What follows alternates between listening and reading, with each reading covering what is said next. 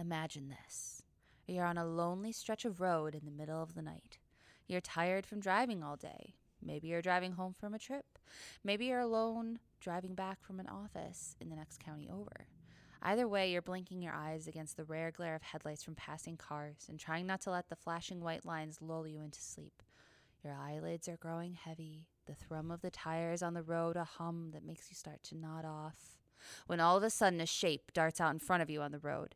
You slam on your brakes, thinking it's a deer, it's a dog, a confused person, only it stands taller than any human ever could.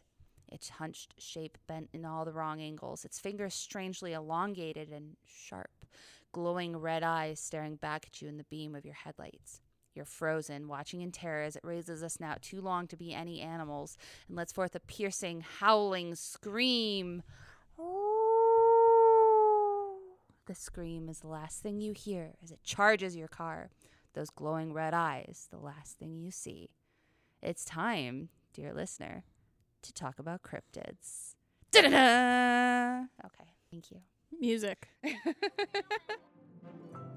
Hey there, romance nerds. I'm Jen. And I'm Jackie. We're two librarians from Nopal in upstate New York, and you're listening to Raging Romantics. In this podcast, we like to think a little too deeply about romance books. If you're into theory, history, and raging about Romancelandia, then you should stick around. Please be advised that some of the things we talk about may not be suitable for younger listeners. Content warnings for episodes are available in the show notes. Jen, are you ready? Oh, I'm ready. All right. Let's rage! Hey, Jackie. Yes. Did you hear that Bigfoot was spotted throwing a tantrum and talking back to his parents? No. Yeah, it's no wonder they call him the Sasquatch. Thank you. That was good. I'm not going to lie. Knowing you, I fully expected to have like a really mean joke. That was mean. He's being a brat. Yeah, but like something about like Sasquatch believers is what I truly expected. I will try to be... Okay. Try to be polite. Thank you. I appreciate it. And I do not expect you to withhold your sass. Sorry, I was playing footsie with you no, on it's fine. on I didn't know we were sharing a chair. It's okay. Well, welcome back, romance nerds, and welcome back to a thoroughly Jackie discussion. As always, before we begin, a big shout out to Nopal for sponsoring this podcast and paying me to talk about the weird and wacky side of romance novels with Jen, who gets to bear along for this lovely ride here. I recently got to speak in front of our board, so if any board members are listening, here's a heck of an episode to welcome you to the genre. Because yes, as Jen literally throwing her headphones in the last episode precluded, today I finally get to talk about Bigfoot in a semi-professional manner. Who else is excited? Oh, God. Jen, I know you're so excited.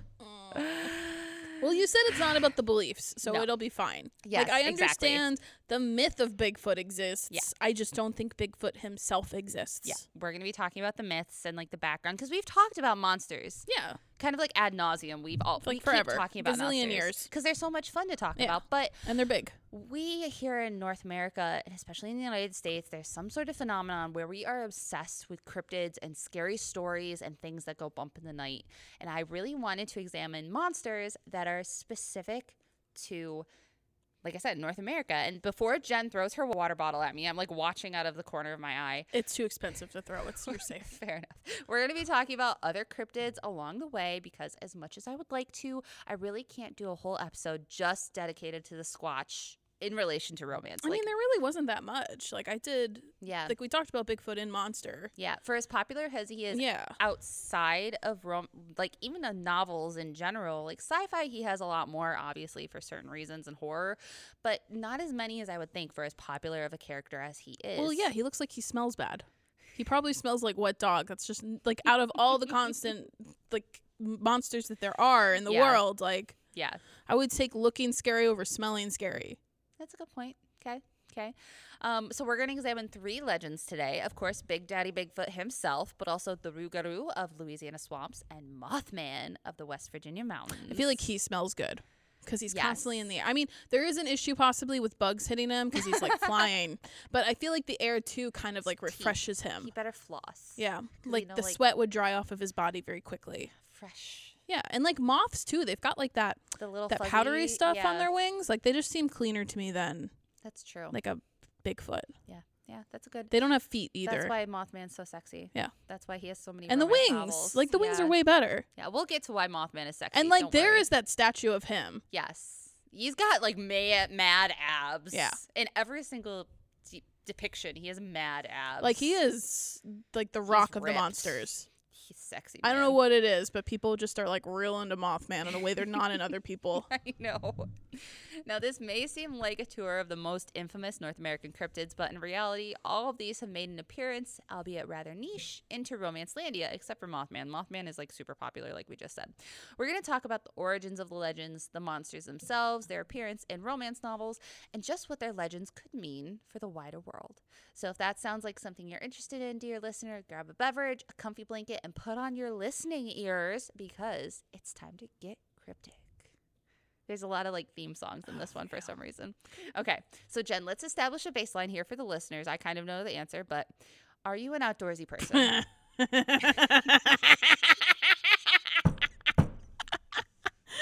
I mean, I guess I shouldn't dismiss it out of hand. How are we defining outdoorsy? Like, well, I mean, can I sit, like, next to a pool? Can I, like, not get You did eaten mow by your bugs? entire lawn with a weed eater. I still do. I don't, Yeah. like, Well, have now a you have a lawnmower. clover lawn, so it's a lot easier. Thank God.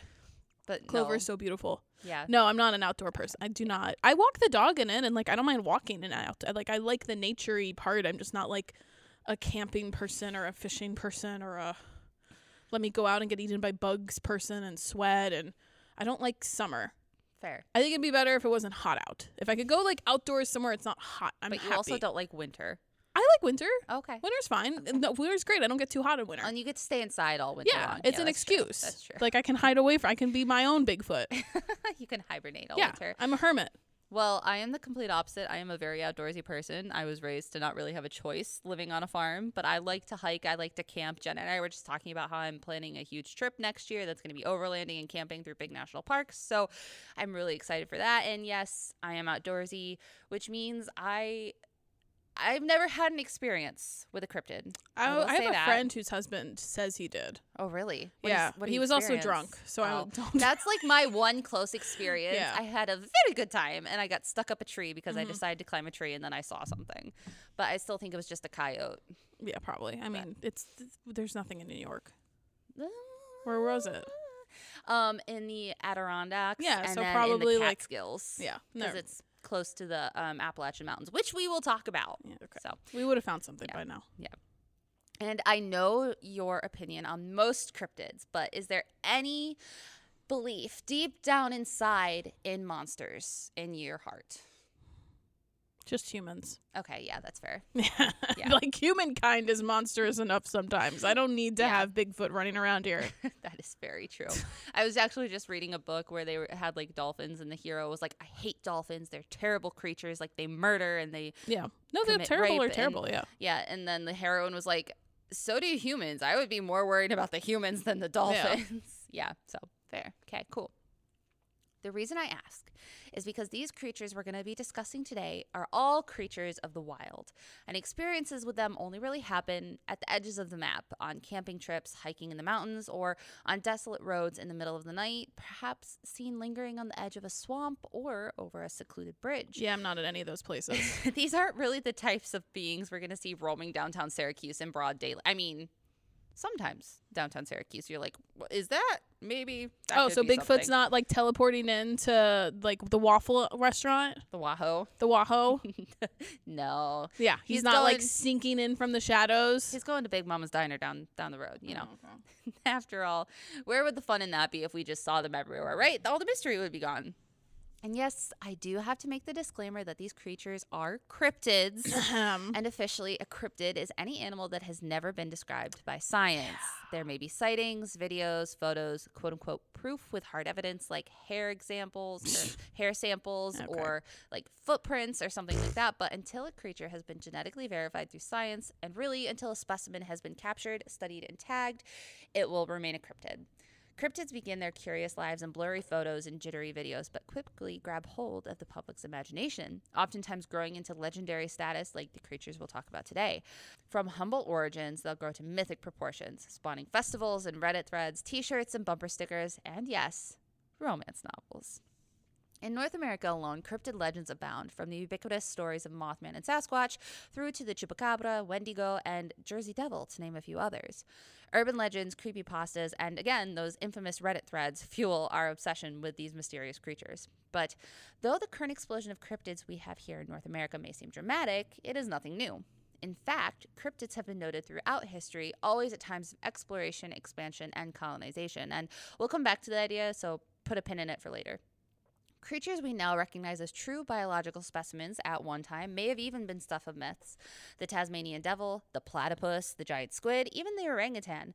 And these creatures may have even given birth to some of the cryptid stories we tell today.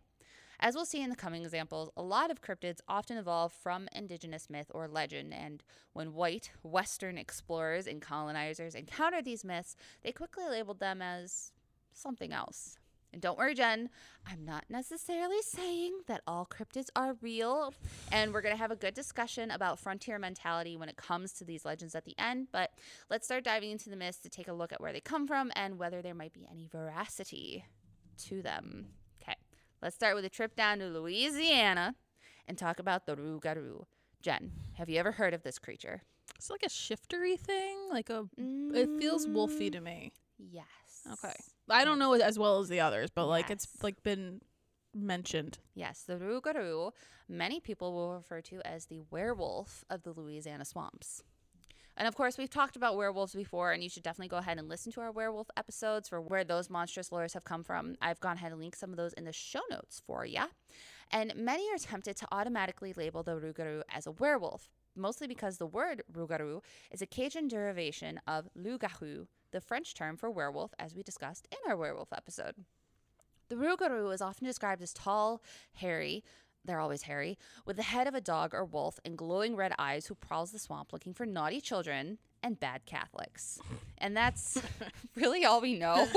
Even the shape the creature takes is somewhat debated today, losing its werewolf-esque origins in favor of a swampy boogeyman. Now, a lot of times the sources I was reading were like, anything you imagine it could be, it will be. So it really is like the boogeyman. But it can't be that old if it's going after Catholics, because like Catholicism has not always been here. So like it's one of those things where like the natives got mad at Catholics and we're like, okay, we're gonna go kill, like the thing's gonna hunt you now. Oh, just wait. Okay. All right. The French origins of the rougarou gives us strong insight into the myth. The loup-garou is straight up a werewolf. It's a man who transforms into a large wolf or dog form who would run rampant through the French countryside. However, as an added layer on top of that, something I didn't mention in our werewolf episode was that the loup-garou, to the French, became a creature of Catholic sin. If a Catholic hadn't been to Mass in 7 years, the loup-garou would come find them. If they had committed another grievous sin, the loup-garou would track them down. What sin? Like so, how like grievous are we talking about? Like a lot of the time it was murder, Oh, obviously. Adultery, sorry, I couldn't think of what the word was, so cheating. Kind of anything Catholics were like, Okay, naughty, so it wasn't naughty. just like you didn't mow your lawn yesterday. No, it was like Cool. anything that was against the commandments. Cool. I don't know, whatever Catholics follow. I'm not Catholic. This story stuck with French explorers as they settled in Nova Scotia, called Acadia, and then later in the Southern Territories and what would become Louisiana and the Mississippi River Basin. When French colonists came to the new territories, they were confronted with wild, untamed lands and new people with their own culture and legends. In an effort to maintain their own culture, religion, and belief, the loup-garou shifted into a new beast. He still tracked down bad Catholics, especially important in a land that was so divested from the main Catholic Church, hunting down anyone who didn't adhere to Lenten values, but also became an important symbol of European purity.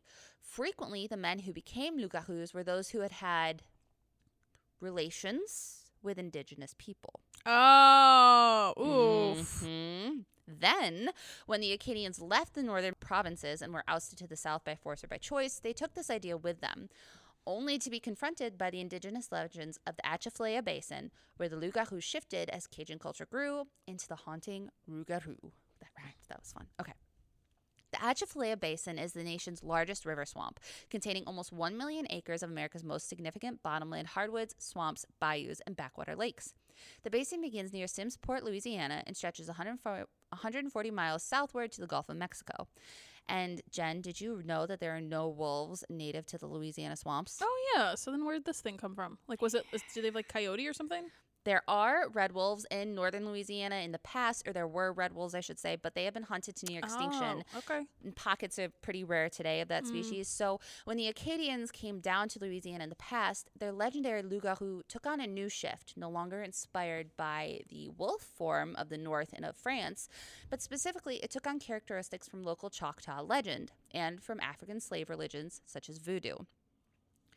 For the Choctaw, the wolf-like creature of the past legends took on aspects of the shape-shifting owl witch. And content warning, in case we have any native listeners, I'm going to be talking about owls and malevolent spirits here for a minute. In Choctaw myth, Ishkatini, and different people sometimes referred to as Stikini, I always say this wrong, Stikini or Stigini, is a shapeshifter who commonly takes the form of a great horned owl. They are malevolent shapeshifters, witches who prey upon their communities. Part skinwalker, part spirit. By day, they still resemble people, but at night, they vomit up their souls, along with their internal organs, and become undead owl monsters that feed on human hearts. This lent itself to the appearance of the rougarou. Instead of the wolfish features of its French and Acadian origins, most Cajuns will still describe the rougarou as resembling something closer to a dog or an owl. I know they're completely different, but for some reason that works. From voodoo, the idea of the curse took hold in rougarou legend. Where before a curse was only one of the myriad ways one could become a loup-garou or werewolf, now it was the only way you could become a roup-garou, and it could be inherited. Bad Catholics were still susceptible to the roup-garou curse. If you didn't follow Lent or if you hadn't observed the catechisms for 7 years, you would inherit the curse, but a witch could also curse anyone she wanted to take vengeance on because, in this version, witches are always female.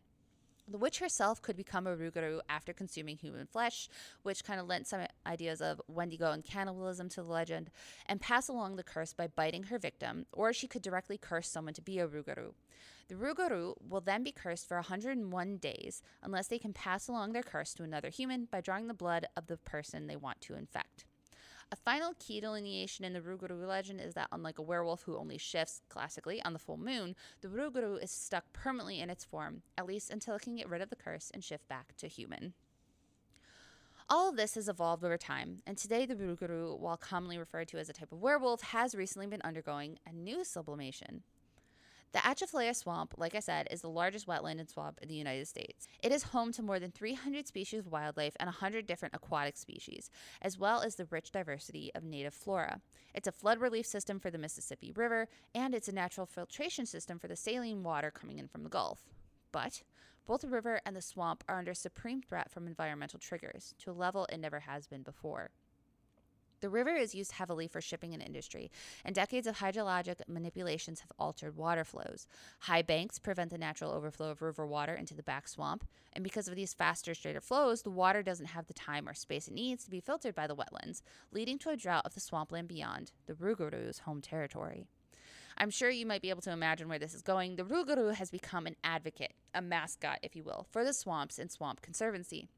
Where before he would come after you for not saying your Hail Marys, now he's a protector of the swamp, a champion for a difficult local cause. And I want you to remember that thread because it's something we're going to be seeing continuously popping up throughout all these cryptids we're talking today.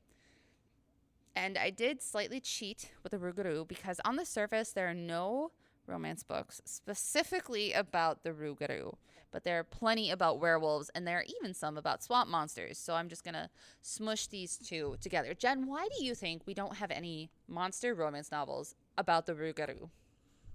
I feel like werewolves are easier to describe. Like, yeah. They've been I'm not going to say they've been around longer, but I think they're more dominant in popular culture, so it's more knowledgeable. Like, I hadn't really heard of this a lot, like just like offhandedly. Yeah. Like werewolf, though, I've known what a werewolf is probably since I was a child. Yeah. I mean, it's just easier. Part of the popular culture forever. But also, like, as I was writing this, I was thinking about Sookie Stackhouse and how it was a werewolf pack in Louisiana near New Orleans. Oh, no, near Shreveport. And I was like, again, there are no wolves really in Louisiana. Yeah. So it would have made more sense had it been roup-garou pack. I guess with werewolves, they usually do like, we have to go far away from our homes because we're so cursed and miserable. Oh, yeah. So, that didn't even question it to me. And I feel like Sookie Stackhouse was one of the first southernish kind of. Yeah, Southern Gothic. Gothic kind of romance I read. I mean, the other one would be Sherilyn Kenyon. Yeah, because there was that. She was in New Orleans. Yeah. it wasn't, I don't want to say it wasn't popular, but I just don't think it was like a setting people used often enough until recently. Which is sad because it's such a great Yeah, it's setting. cool. And especially because Interview with a Vampire is based there, and that Yeah. was like huge for paranormal. City of the Dead. Or Yeah, whatever. but no Rougarou. I don't know. Yeah. I don't know. So if any authors are out there listening, paranormal authors, you should write a Rougarou romance. And Well, we like will Anne talk Rice about was it. super Catholic, so like Yeah. she probably didn't want to talk about this. Yeah, but then it would have been a great villain in her stories. Probably just as well she didn't then. Yeah, that's true. That's true. But then at least we would know about it better. Anyways, now the Rougarou has been said, has been seen, as we said, to be a boogeyman, the fool around and find out the consequence sort of creature. But what about cryptids who are harbingers of doom? The ones that, when you see them, predict an imminent catastrophe. Well, that question leads us right into Mothman! Woo! I feel like Mothman needs to have his own theme song. He needs to be in Marvel. Forget Iron Man. I'd much rather hang out with Mothman than Iron Man. Yeah, he'd be cool. Yeah. He'd be cool. DCU, maybe he can revive it.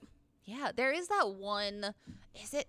It might be DC, where it's like a flying. It almost looks like Mothman. I don't know. Maybe I'm making something up, but he needs to be a superhero for sure. Well, the legends. He's got the abs. He's got the abs. He's got the muscles. He's got the wings. What more could you want? The legend of this Appalachian cryptid is much shorter than that of Louisiana swamp monster / werewolf. But surprisingly, he has way more romance books than the Rougarou, which... It's the wings. Yeah. It's the like flying. you said, he's sexy, so Yeah. it works, you know. Rougarou is a swamp monster, so he probably smells like a swamp. Jen apparently has a big thing about smell, so... Oh, well, like, smell is so important. It is. It really, really, truly is. Working at the front desk of a library. Oh, I can yeah, it'll show 100% you. agree with that. Yeah. Well, the legend of Mothman first appears possibly as early as 1961, when a father and daughter were driving down a lonely stretch of highway in the Chief Cornstalk Wildlife Management Area, along the border of West Virginia and Ohio, and only a few miles south of the town of Point Pleasant, West Virginia. They slowed their vehicle after noticing a humanoid figure crouching in the center of the road, and when their headlights hit it, they were shocked to see that it snapped out a pair of wings so wide it reached to either side of the road.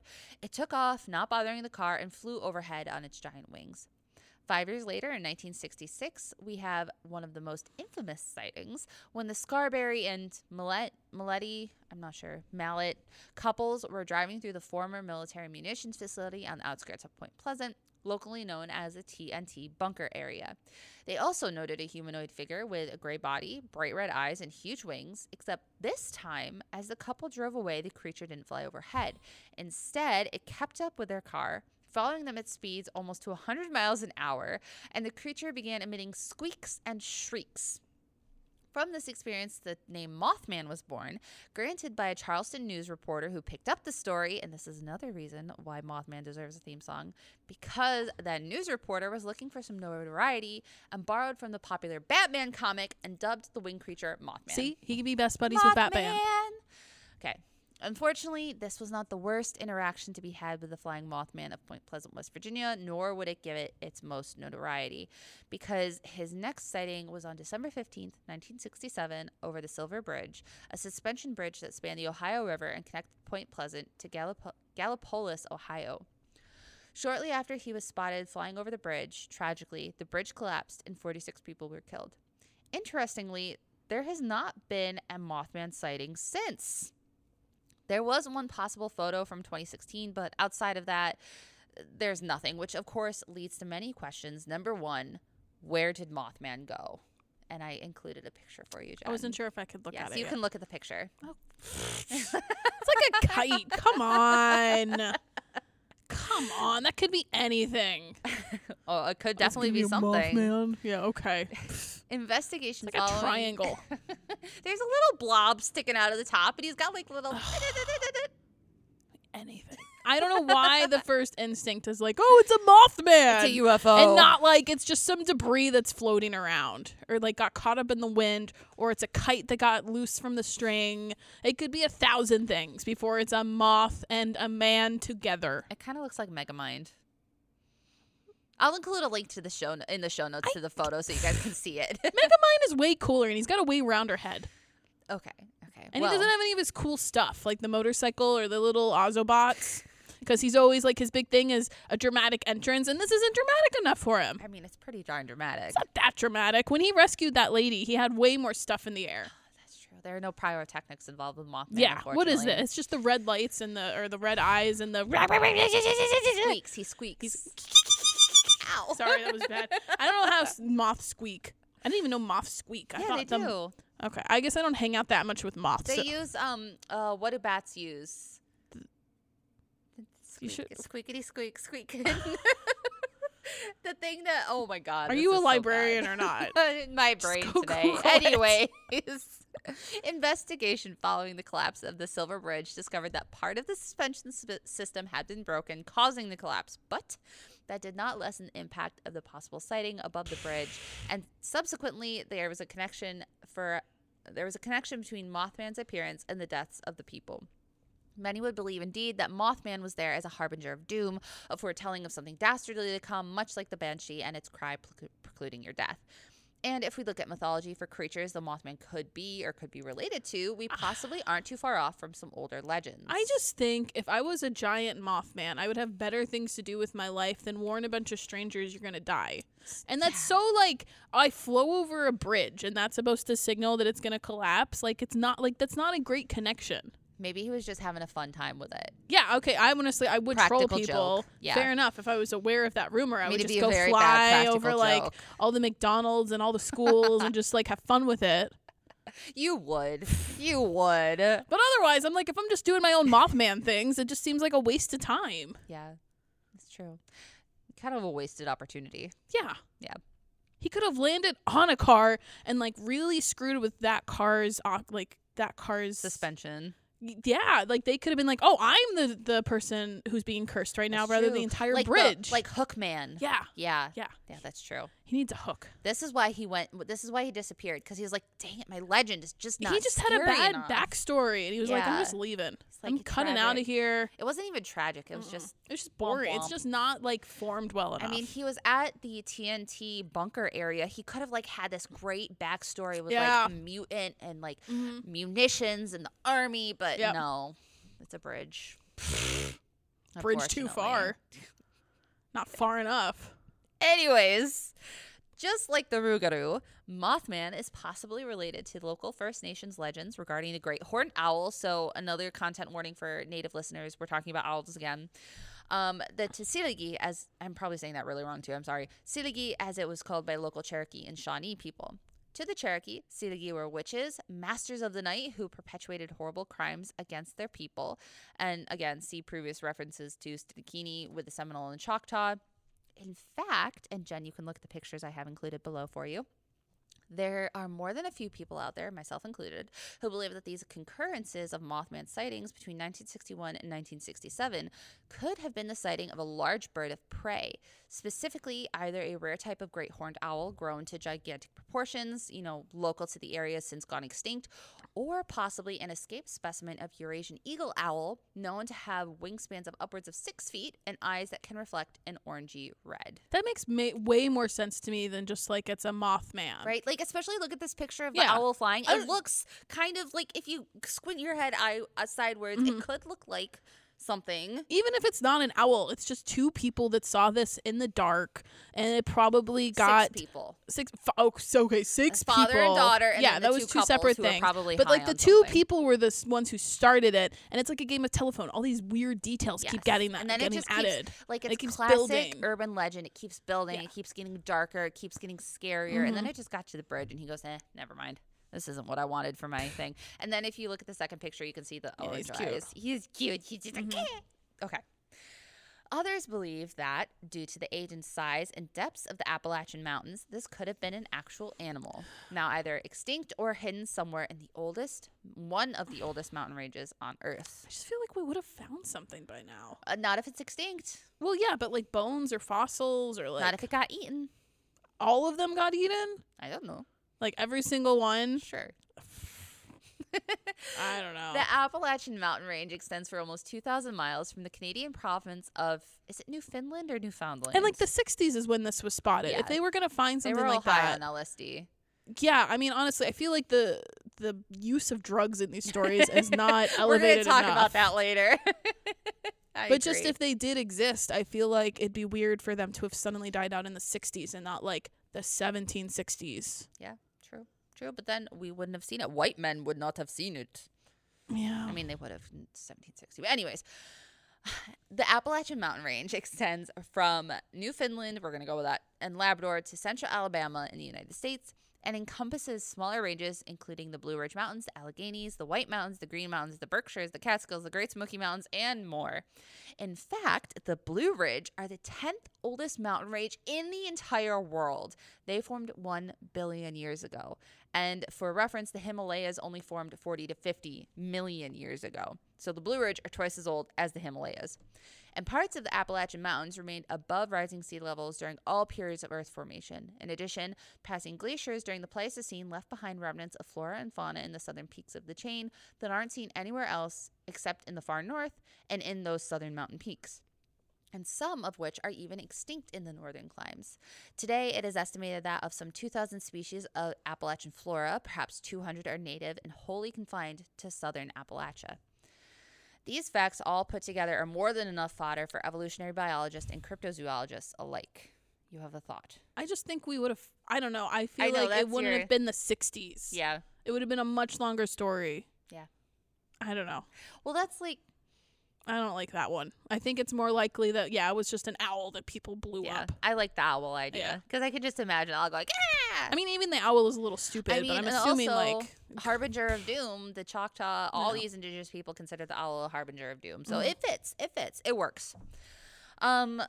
Mothman, again, is argued could have been a remaining specimen of a long extinct life form from earlier areas, perhaps left over from the megafauna stage of the Pleistocene, where other creatures were extraordinarily large compared to their modern-day descendants. Yeah, but then we would have found those bones or like some kind of fossil. Like we would have found something if they were like in the megafauna stage of evolution and like back then with the dinosaurs. I am not a science person. I don't know why you're looking at me like that, but I know you know what I mean. I love it. It's the seeing is believing. Yeah. And it's also funny because these people saw it, but we can't really believe it because we don't have that hard evidence again. Yeah. I mean, yes, seeing is believing to a point. Yeah. Like, I would not trust myself and my opinions if I saw a creepy Mothman in the middle of the night down a lonely road. Yeah. Like, I would hope people would question me because that does not make sense. Yes.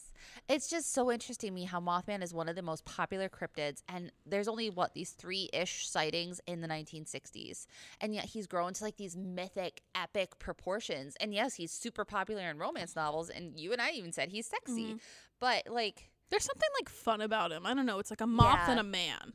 Mothman. Yeah, it's just, I don't know what it is. It just captures the imagination in a way Bigfoot doesn't because he smells like a dog. Birdman in DC Universe. That's what I was thinking. Oh, okay. Yeah, anyways. Well, I don't care about Birdman. I like Mothman. But he also deserves a cooler name than Mothman. Maybe it's the eyes. I don't know. Or maybe it's because he's just been, kind of floating around, doing his own thing. He seems very chill. Yeah, he's very chill. Yeah. He's like in the romance books we read where there's that one vampire who's just, chilling in the background, just, collecting all this wealth. He's like, whatever, I'm here for a long time, not a good time. Yeah. So, yeah, that's Mothman. Well, like we just said, Mothman has remained in the hearts of cryptid lovers, monster hunters, and urban legend ever since the 1960s, and remains one of the most written about cryptids, especially in romance, outside of werewolves and vampires. 3 of my personal favorites that I can recommend to you are C.M. Nascosta's Sweet Berries, which is quite spicy. She did write the Minotaur book, after all. I'm in Love with Mothman by Paige Lavoie, and every time I say that title, all I can think of, I'm in love with a stripper, which is not even close, but anyways. And this book, it kind of even verges on the sweet side of romance, surprisingly. There is mild spice. This is one where when they have fun times, he is only in human form, human-ish form. Yeah, that's fair. It's not like Sam Costa. So, and Moth Wanted by Loki Renard, which is dark monster hunter romance where she is a monster hunter and she gets kidnapped by Mothman. Okay. So, those are really fun ones. And Jen, what do you think of Mothman romance books? Have you read any of these? No. Oh, I know it's really embarrassing, but usually if I want something that flies, I just go find a gargoyle, or I just fair. Gargoyles are fun too. Yeah. Or you do an angel or something. I don't know. There just wasn't that much option for a long time. And then I got distracted by other things when there were the opportunities. And no, I am very embarrassed. For as much as I've defended Mothman in this episode, I have not actually read a Mothman romance. Okay, well, I think you should start with Moth Wanted because it's dark romance. Well, I don't I mean, it depends how dark. Is he mean to her? Yeah, see, I don't want to be... Okay. Yeah, I don't want to read about then a mean read guy. Sweet Berries, because Mothman in that one is just, like, wholly adorable, and he does smell good. Oh, good. That's important. There's just some exhibitionism. I would hope so with the sweet berry. Yeah, they both work on a berry farm. Yeah, that's nice. They should smell good. He can smell things. Oh, good. Okay. So, yeah. Anyways, finally, the piece I know you have all been waiting for, because Mothman is not the only possibly evolved species still roaming America's wilds. No! No! Don't worry, we'll talk about other things too. No! It is time for Big Daddy Sasquatch to take the limelight. I'm really mad I forgot to take an Advil. Do you want one? I got one. No, Yes. I'm fine. Okay. I'll suffer through it. All right. Well, I'll get through don't this. worry. We'll talk about anthropology. Okay. And And how it's not real. Let's get it over with. Yeah, no. Okay.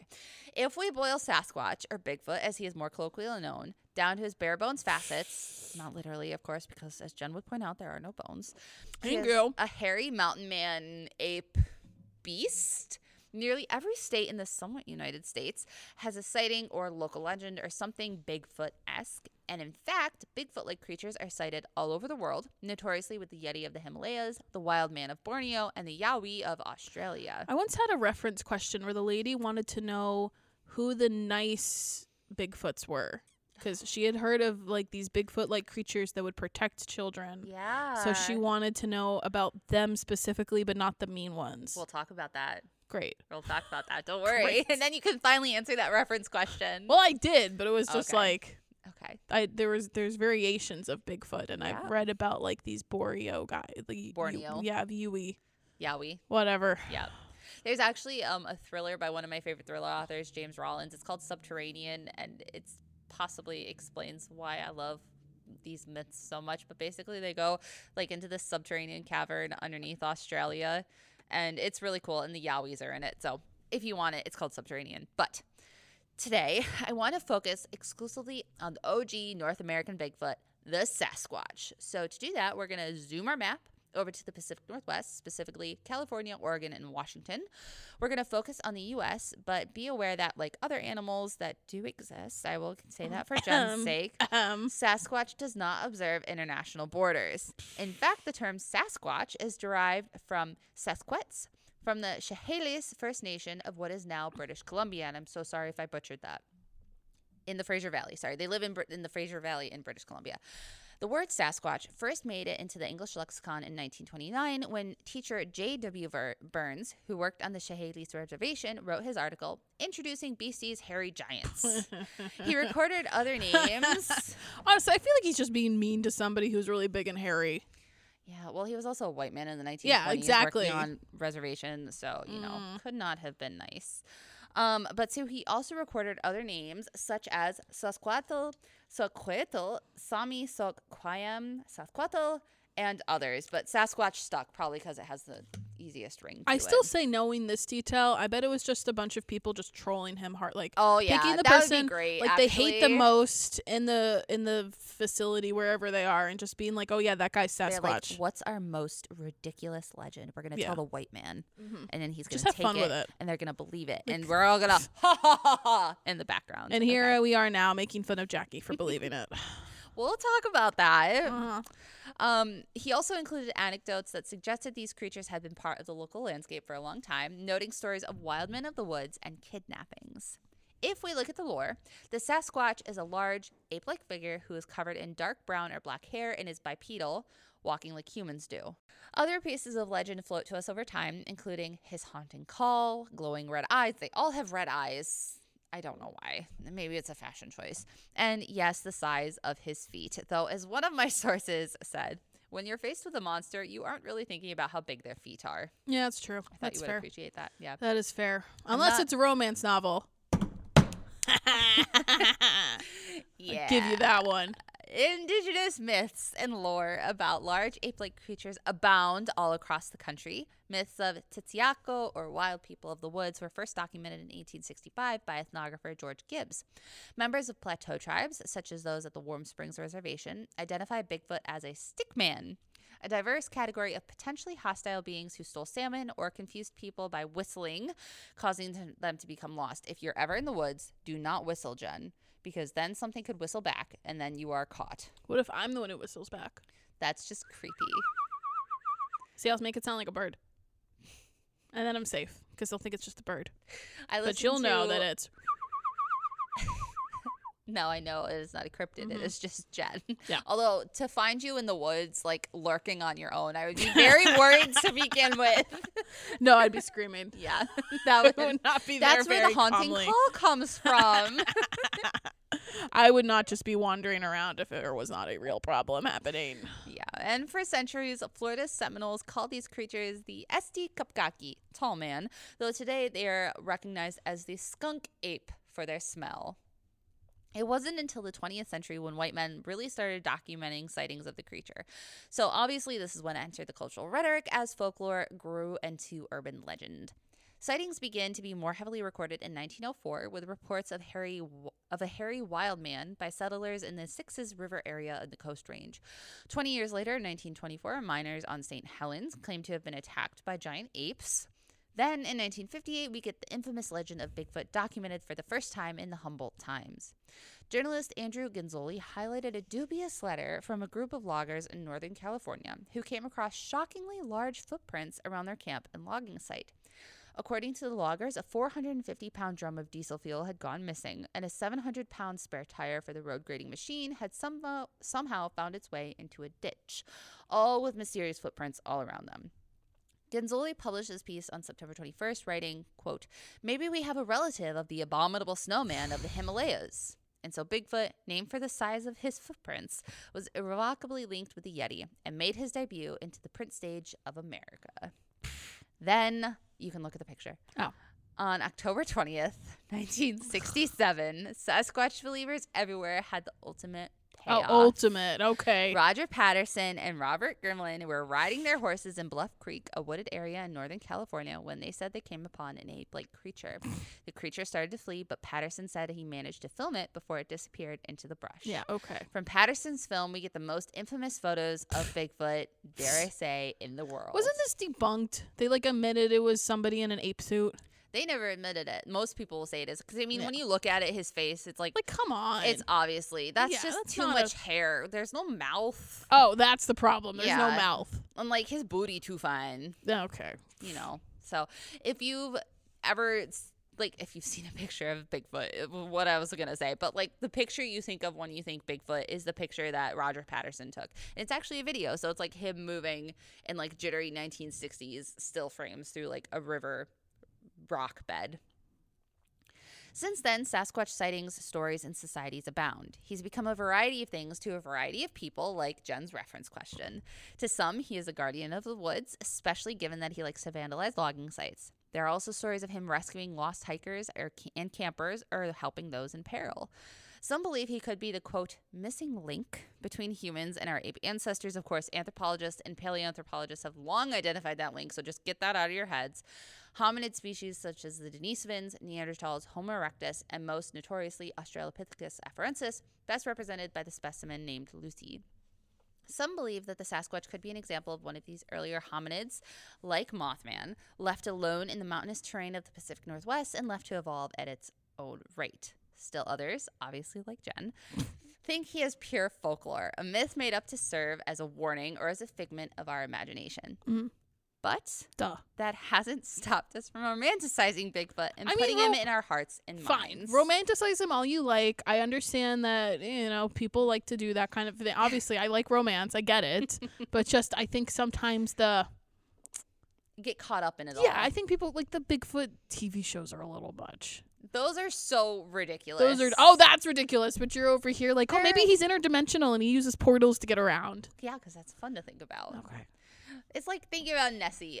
Part of this episode, I wanted to talk about lake monsters, but I started getting into it, and there's just way too much to talk about. And I really just wanted to talk about the Loch Ness Monster, who obviously doesn't live in the United States, but I couldn't, so I didn't. But it's fun to talk about. I mean, it's fun to believe in. It would be cool, maybe, if he was a nice guy about, these big creatures roaming around outside. There would be a lot more deaths. But, out of all of this stuff, the only time I was kind of close to thinking maybe something's happening, I don't know if you watch Unsolved Mysteries. Sometimes. So the most recent season on Netflix, they actually had these native, what did they have native paranormal investigators Oh, cool. that would investigate kind of these paranormal things that were happening in their reservations. And they did have a woman who claimed she saw Bigfoot, that it came right up to her trailer. And she very clearly believed she saw something. Like, I feel like with a lot of this stuff, like the Patterson film to me just feels very much like a cash grab. Because I know that dissolved into like a cash grab and it was a whole thing. And I think a lot of the Bigfoot stuff is more about like notoriety. Yeah, and getting money, and like they've got Bigfoot museums, and that's kind of like one of the places where they have like all the Bigfoot sightings. It's how they make their money. Yeah. You know, it's like a big tourist attraction. Yeah. But I do kind of feel for some people who like really genuinely think they saw something strange and don't know how to explain it. There's this one video I have saved on my social media that is the one time I've seen a video and I'm like, I don't think that's a hoax. That is the freakiest thing I've ever seen. And it was this guy, he lives in the mountains, because of course they always live in the mountains. Yeah. But he goes out at night and he's like, something's scaring the chickens again. And he goes out and he's filming and he's like, you need to get away. And he like pans his camera around and he pauses and he's like, I see you. And things like stand up and sit down and stand up. And then you see it run away. Yeah. And it's like, it's the freakiest thing I personally have ever seen on a social media, that I will like, that could be something, but is it a person? Yeah. Is Is it the quote unquote feral people of the mountains? Yeah. Like, that's another thing, is there are pockets of people who exist outside of society and outside of society's bounds who might behave in a manner that isn't what we would consider civilized, right? I hate to use the word civilized, but you guys get what I mean. Well, anyways, back to the romanticizing after that tangent. As the legend of Sasquatch grew, so too did his appearances in our media. Some believe King Kong, whose first appearance was in 1933, was inspired by the Squatch. Following the logging sightings of the 50s and 60s, Squatch turned into a character from men's dime novels and comics, where he took on a sinister overtone. He was the representative of the great wilderness men were supposed to go out and conquer. And go listen to our Cowboy and Christmas Tree episodes for more information on masculinity and westward expansion. Then in the 70s and 80s, the myth took an interesting turn. Maybe it was all the mushrooms. Yes. Maybe it was the lead in the pipes. But it was the mushrooms. Sasquatch suddenly became a sexual figure. It's also the 70s. Yeah. At first, it's the mustaches.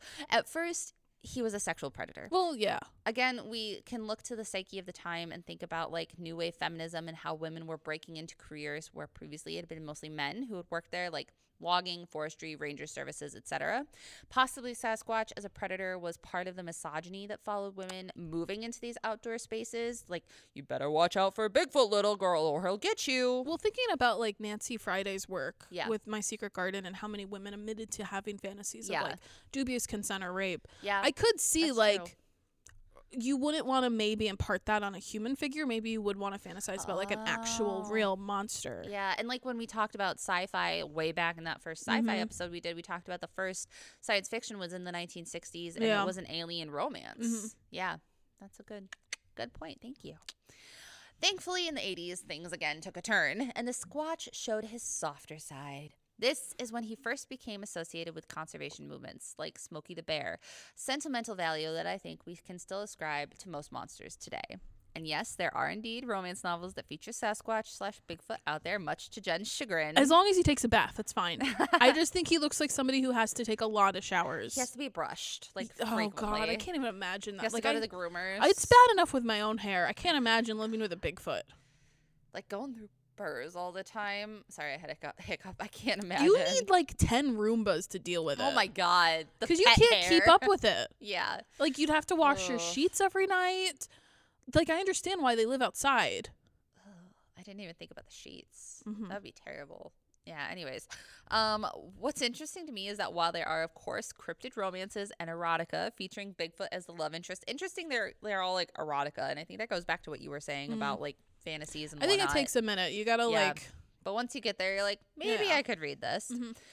But what's interesting to me and what I personally love is that there are cryptid hunter romances. Yeah. So take, for instance, Beverly Green's first adventure. Beverly is hired as a journalist, and her first assignment is to go out on a Bigfoot hunt, and she wonders, what does one wear on a first date that is a Bigfoot hunt? First date. Or Twice Shy, which you Jennifer and Jackie were trying to keep from me, but Jackie is a true friend. Other Jackie, I'm not referring to myself in like that'd the be third weird. person. Jackie G was like, I need to tell you about this book Jen didn't want me to tell you about.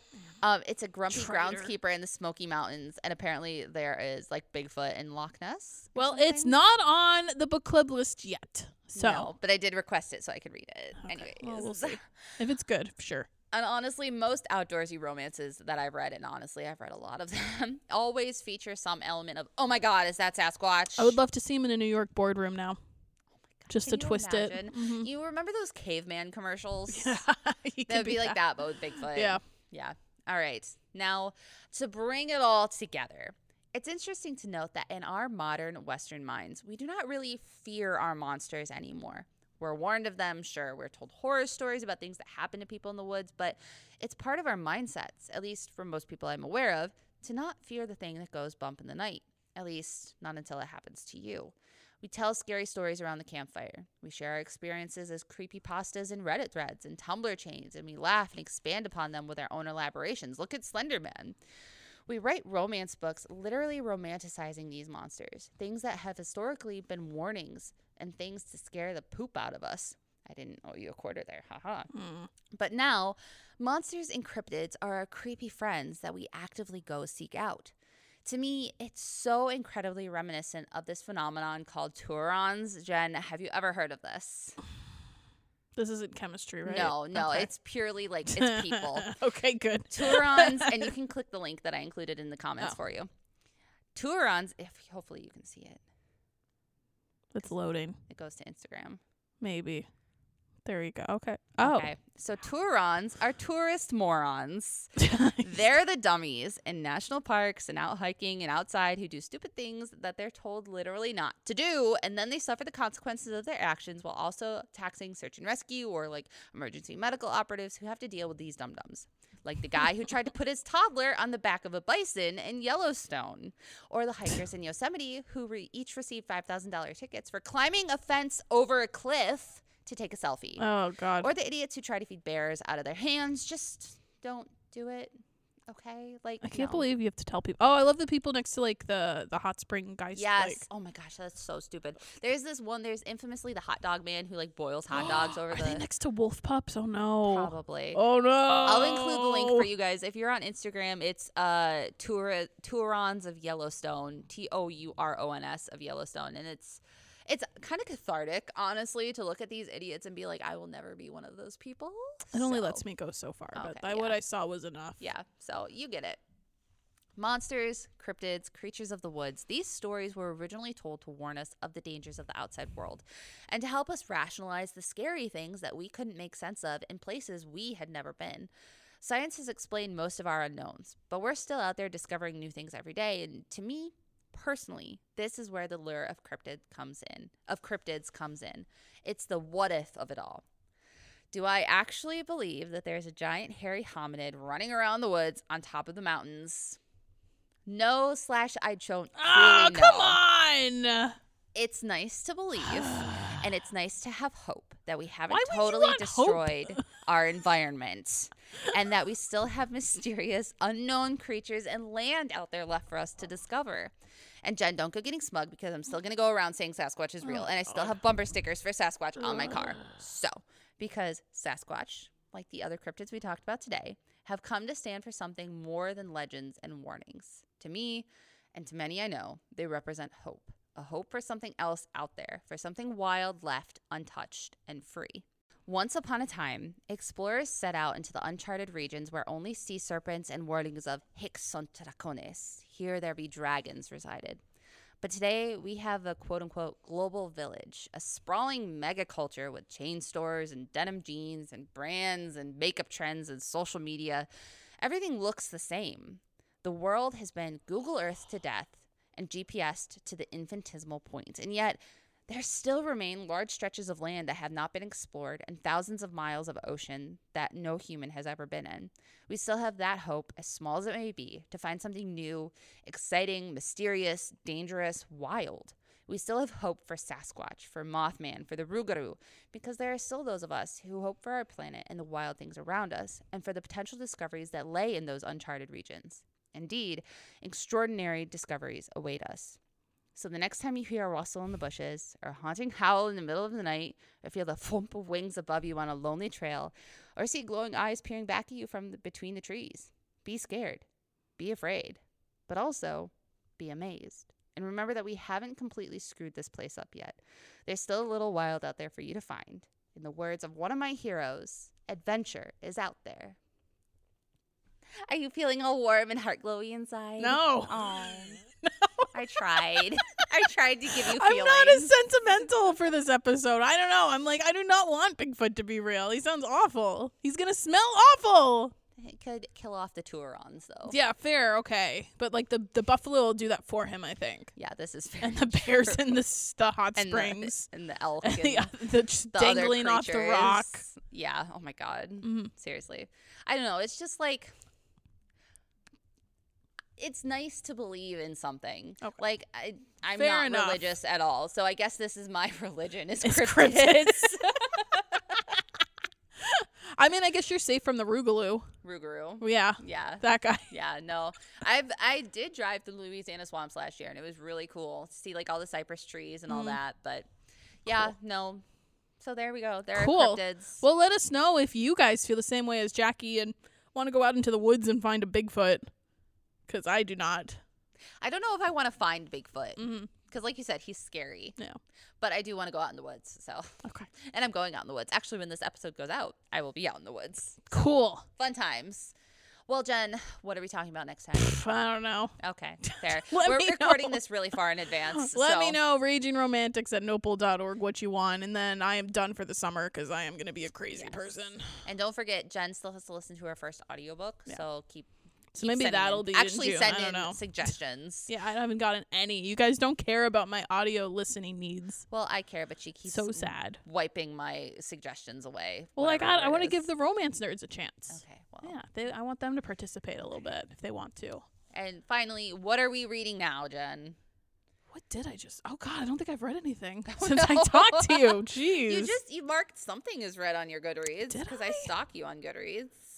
What did I read? Well, while you look that up, I just finished Off the Map, ironically, very apropos for today's episode, by Trish Dollar and Dollar, and it is about a woman from America who is like, all she does is go off-roading, overlanding in her Jeep, and she's got like a lot of baggage from her past. She goes to a wedding of her best friend in Ireland, and she gets there, she meets the best man.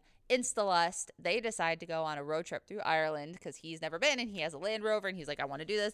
They fall in love. The first like 2/3 of it is pure fluff, pure like, this is a 3-star romance novel, nothing to write home about. The ending is, it made me cry so hard, that ending. So it's really good. Highly recommend. Off the Map. So I've not actually read a new one that I want to talk about. The last one was not that good. Okay. I did start rereading, though, How to Be a Good Creature, a memoir in 13 Animals by Sig Montgomery, because that is going to be the next memoir pick in May. Actually, I guess by now we would have already done it, so sorry, you can't come. But it is an excellent memoir about this woman who is an animal writer, scientist, researcher, and the 13 animals that she has like loved and learned life lessons from. So it's like a sneaky memoir where she kind of hides these details about her life and some of her trials and tribulations in stories about like pigs or weasels. I just read the dog one. Like, it's very interesting how she kind of like, she sneaks it in like vegetables. Oh, yeah. I like that. It's cool. I think it's going to be a really good book club. So sorry you guys didn't get to come. What are you guys reading for next month's memoir book club? We are doing The Gloria Steinem on the Road. Oh, okay. Because I was like, okay, summer road trip. Yeah, that'd be fun. Yeah. Well, on that note, for romance book club, if you want to join us in June, we're going to be reading Delilah Green Doesn't Care, which is one of my favorite queer contemporaries. It's going to be cool. So you guys can join us for that because it is maybe virtual. If we're outside, it's not virtual. But if you're in the area, come join us. Anyways, that does it all for this one. Thank you for bearing with me for a discussion of cryptids and some of my favorite things in the world. So, Jen, on that note, what do we always say? Rage on! Oh! Bye, guys.